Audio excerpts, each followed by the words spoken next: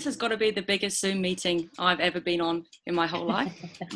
And I'll be honest, this is way more intimidating than LBCC because we've probably got like 4 screens to look at, and there's just an incredible amount of you. So it's very cool to be here.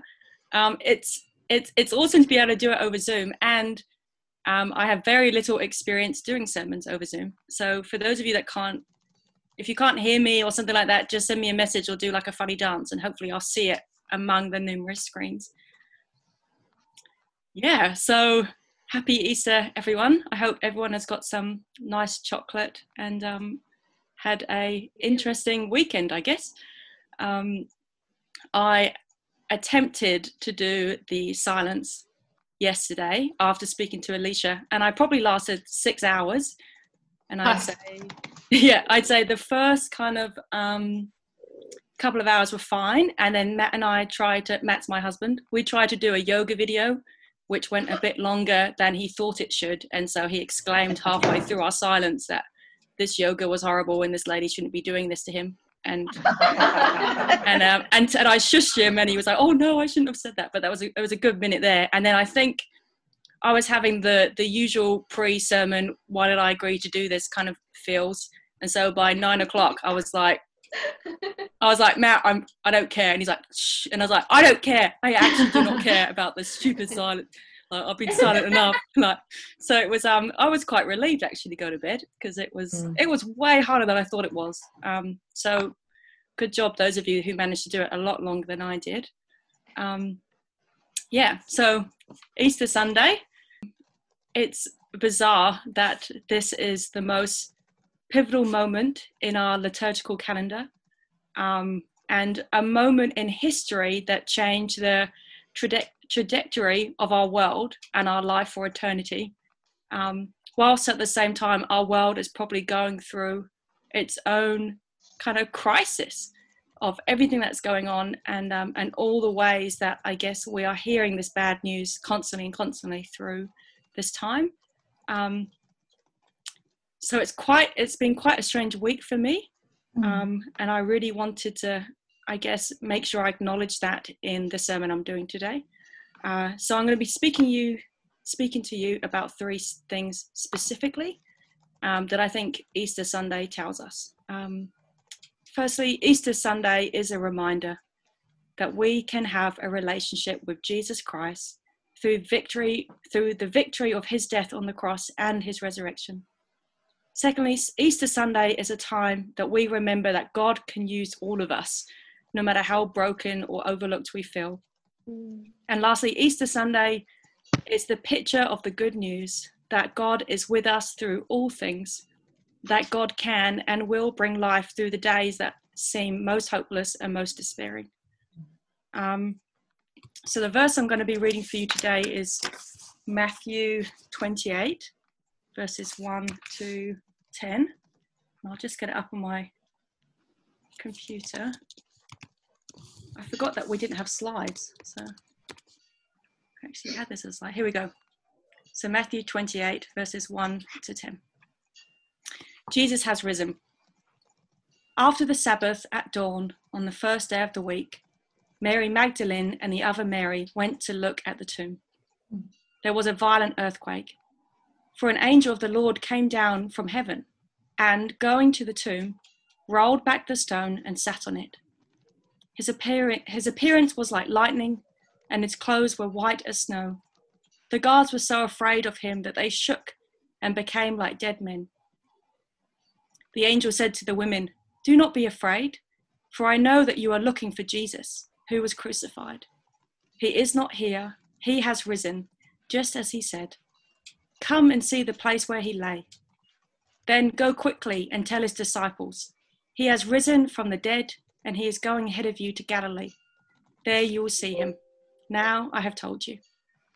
So the women hurried away from the tomb, afraid yet filled with joy, and ran to tell his disciples. Suddenly Jesus met them. "Greetings," he said. They came to him, clasped his feet, and worshipped him. Jesus said to them, "Do not be afraid. Go and tell my brothers to go to Galilee. There they will see me." So I was reading this passage earlier this week, and had kind of a moment where I realized that the words that I'm reading in my Bible, the words that I'm meant to, it's so easy, I think, to read the Bible and just imagine it to be just a story. And I had a moment where I felt like I was reading the Bible, and I realized I wasn't just reading another story, but actually I was reading a historical event. And I think reading this passage, I was quite astounded at how ridiculous it is. It is confusing. It's completely all over the place with what's going on, and who knows what is even meant to be happening. And to be honest, it does seem quite unbelievable. And I think I feel quite even guilty even admitting that, because somewhere it feels like it's sinful or it's unchristian to have these thoughts. But when I read the passage, my brain struggles to imagine these words in the Bible actually happening outside in real life. And, you know, we've got an angel, a casual angel just flying down from heaven and hanging out on a rock. We've got a man that said he was God, dying and then resurrecting. You've got earthquakes happening, people shaking. Like it's the idea of seeing that in real life feels so unbelievable. It's difficult to imagine, and I can't actually even imagine anything like this even happening in my life. And so before I start the sermon, I did want to say that this is such a normal response to the text. And I actually think that reading this passage and feeling doubt and fear is not only a normal response to this text, it's actually exactly what Jesus' disciples were feeling in the moment that they realized Jesus had risen.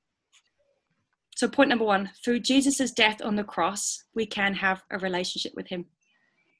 The passage begins with Mary Magdalene and the other Mary going to the tomb on the first day of the week. Now for them, they've most likely had the worst few days of their lives.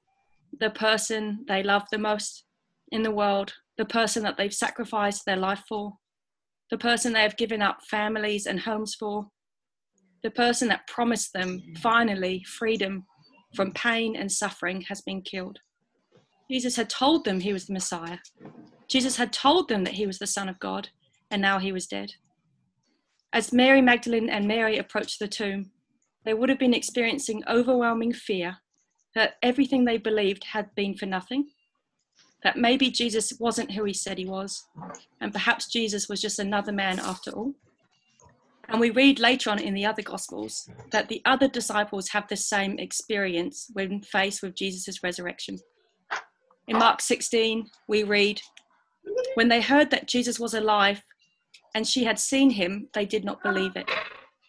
Later on in the chapter, we read, they returned and reported it to the rest, but they did not believe them either. In Luke, it is written, their words seemed like nonsense. 2 of the disciples thought Jesus was a stranger on the road. In John, we read that Mary thought Jesus was a gardener. The concept of creator God. Carry on, please. It's okay. The concept of creator God coming down to earth and dying and being resurrected is difficult to believe. It's difficult for the disciples to believe, and it's difficult for us to believe today. And so God says the same words to us as the angel says to the 2 Marys in this passage. Do not be afraid. Blueprint, do not be afraid. This week, I don't know if it's the fact that we've been doing like isolation for 2 weeks, or maybe the fun of it is wearing off, but this week has just been so hard for me. And I think with the constant bad news that we're hearing around the world and the difficult things that are going on, I've been feeling so scared that I have put my faith and my life in something that isn't true, and that maybe I'm just alone in the world, just as what the Marys would have been feeling when Jesus died. But our God does not yell at us when we have these thoughts. He doesn't cast us away. He doesn't tell us, just believe. God says the same words to us that he said to Thomas. Come, put your fingers here. See my hands. Reach out your hand and put it into my side. Later on in the passage, we read that when Jesus sees the Marys on the road, they come to him, they hold him, and they clasp his feet. Now, in the Old Testament, touching God or even coming close to him was impossible. Even Moses was told that he couldn't look at the face of God without dying. And after seeing just the back of God, Moses' face shines, just like the angel in this scripture, whose appearance was like lightning. And when Moses returns from the mountain, the people of Israel were terrified of him also. The idea of seeing God was a scary thought. This verse shows us, and the Marys in this moment, that Jesus' words were true. The God of Moses did enter the world, and he came as Jesus.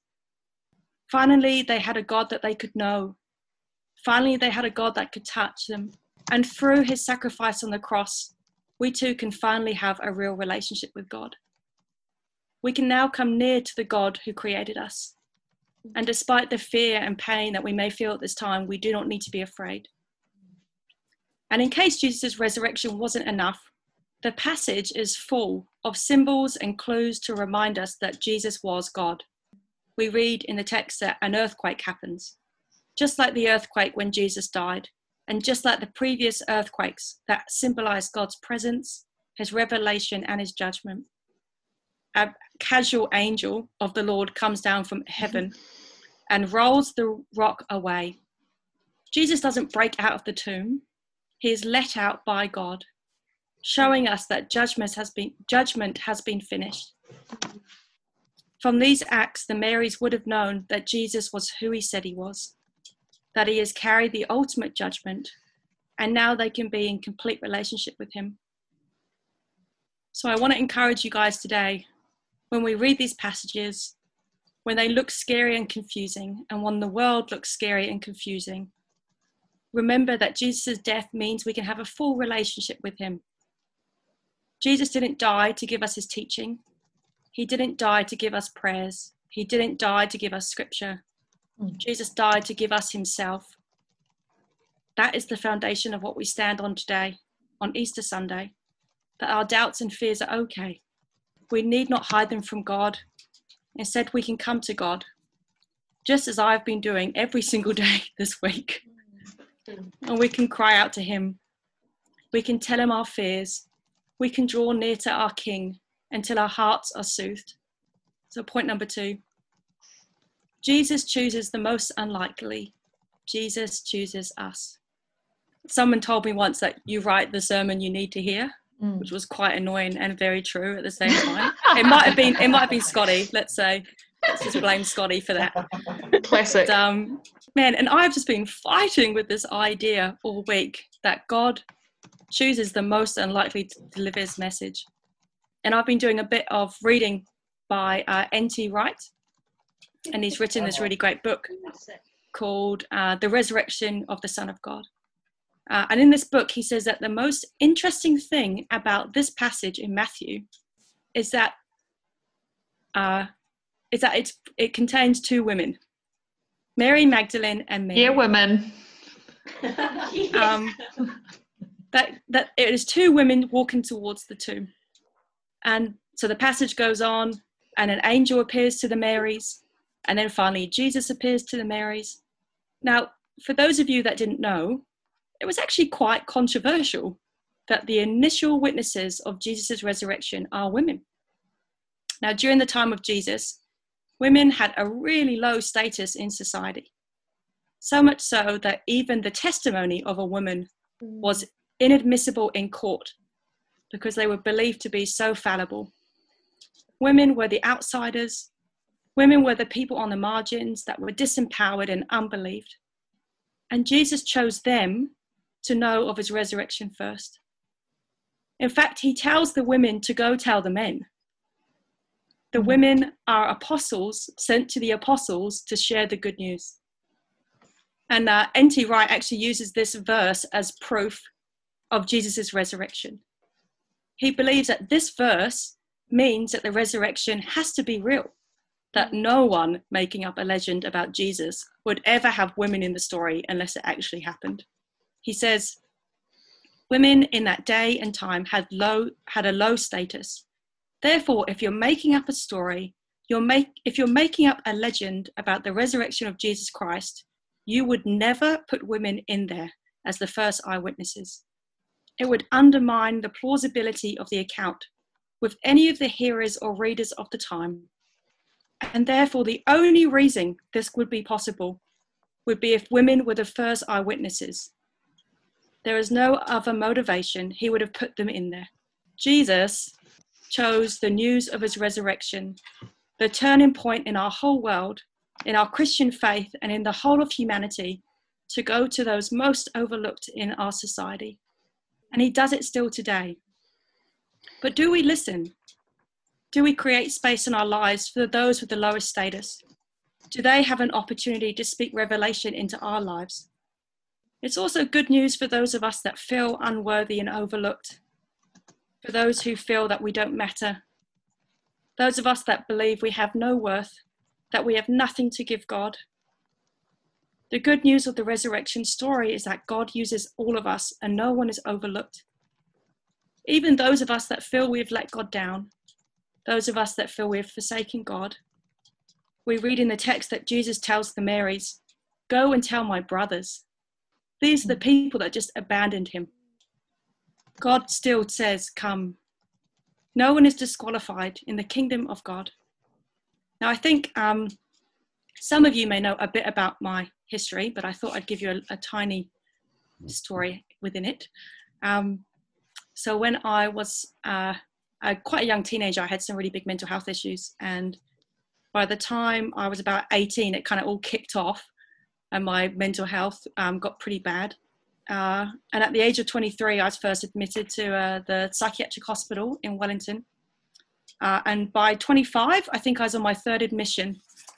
And I went outside for a cigarette, which was not a great idea at the time, but when you've got limited options in isolation, you do crazy stuff. So just remember that. And I'd just been in an awful meeting with my mental health team where I was very outnumbered. And where basically I spent the whole time listening to a lot of people telling me about how disordered I was and how I needed to reassess my goals in life. And I went outside and I remember leaning against the concrete wall in Ward 27. And I was feeling so broken and so overlooked. And I remember saying to God, just let me die. Like I'd heard the words that people had said to me and I just believed it entirely. Let me die, God. Like I have nothing I can offer you. I can't even keep myself alive. Just let me die. And God spoke to me, the strongest I think I've ever had him speak to me. And he said to me, Susie, I'm still amazed. Susie, it is not what you can offer me, but what I can offer you. And now, freaking miracle, mate. Somehow, like seven years later, it's not even 50 years later, it's like 7 years later. Like 7 years later, I now work for the Wellington City DHB. And I go into these fancy ass meetings and I speak hope to the people running these units. And I tell them, you cannot overlook people. You cannot tell people that they have no strengths. Get it, Susie. I speak recovery. I speak to the people that are overlooking people. I tell them, don't treat people as only being disordered. Now, the good news of the resurrection is so present in my life. There is absolutely no way I would be in these meetings if it was not for God. And I'm sure that for every single one of us, we can look back at our lives 7 years ago and be amazed to see how God has grown each and every one of us. And finally, the good news of the resurrection of Easter Sunday is that in our darkest moments, Jesus is with us. Now, the final verse in Matthew 28 is, "And surely I am with you always to the very ends of the age." We are at a point in our lives at the moment where everything feels uncertain and difficult. I have so many friends that are struggling severely with their mental health at the moment. And I would say I've been having a really hard week this week. Our world is in deep crisis with this COVID-19 virus. Families are losing parents and siblings and children. People are losing jobs, businesses and incomes. Our whole country and many countries around the world are in isolation. So what is the good news for our world today? What do we have to offer the world during this time? Hope. We can give this world deep hope and faith, for we know that Jesus has come. Jesus is with us. And because of this, good will come from our pain. Now, this good may not happen today. It may not happen in a year. And in some cases, it may not even happen in our lifetime. But the promise of the cross, the victory and the redemption of Jesus tells us it will come. For the disciples, they didn't know how Jesus' death would end. I'm sure even for Jesus in the Garden of Gethsemane, and even on the cross, he had doubts about how anything good could come from such pain. I did the Stations of the Cross exercise with the Brooklyn community on Friday night and was just so profoundly surprised by Jesus' response to the governors and to Pilate on his way to the cross. And when they asked him, "Are you the Son of God?" he'd kind of answer in these really vague ways, such as, "Well, if you say I am," or he'd just kind of give no answer at all. Now, I like to think that Jesus was being intentionally vague to fulfill some scripture. Maybe it's in there in the Old Testament, but I actually think maybe his answers are just very, very human. Maybe he was worried that he would make the situation worse. Maybe he kept thinking, if I don't say anything, God can still turn this around. I wonder if he kept thinking that right up until the moment that he cried out to God, "Why have you forsaken me?" This is the strange paradox of our faith, that the cross represents our deepest pain and our deepest redemption at exactly the same time. The cross is a symbol of every time we have cried out to God, and he has not stopped what has come. It is a picture of our despair, of feeling forsaken and deeply wounded. Jesus knows what it is to feel these things.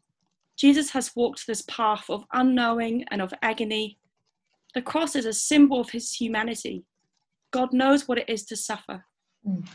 However, if the cross is a symbol of our despair, then today, Easter Sunday, is a picture of hope. The resurrection, the greatest act in the universe, the moment when all hope seemed lost. Jesus was healing the greatest wound between us and our Creator. So we too can hold this certainty and this faith during this time, even if we don't see it yet. I was reading a commentary on Matthew, and it mentioned this really interesting point that I'd never thought about before, which is that the strangest thing about this chapter is that we do not see Jesus rising, we see him risen. No one knows what actually happened in that tomb or how Jesus resurrected. It seems like the most pivotal part of the whole story, and yet God doesn't actually tell us how it happened. We want to know how God works. The disciples thought they knew how it all worked, and yet when they arrived at the tomb, Jesus wasn't where they expected him to be. God works in the same way in our life. Often God is not where we expect him to be. Sometimes we don't know how it all works.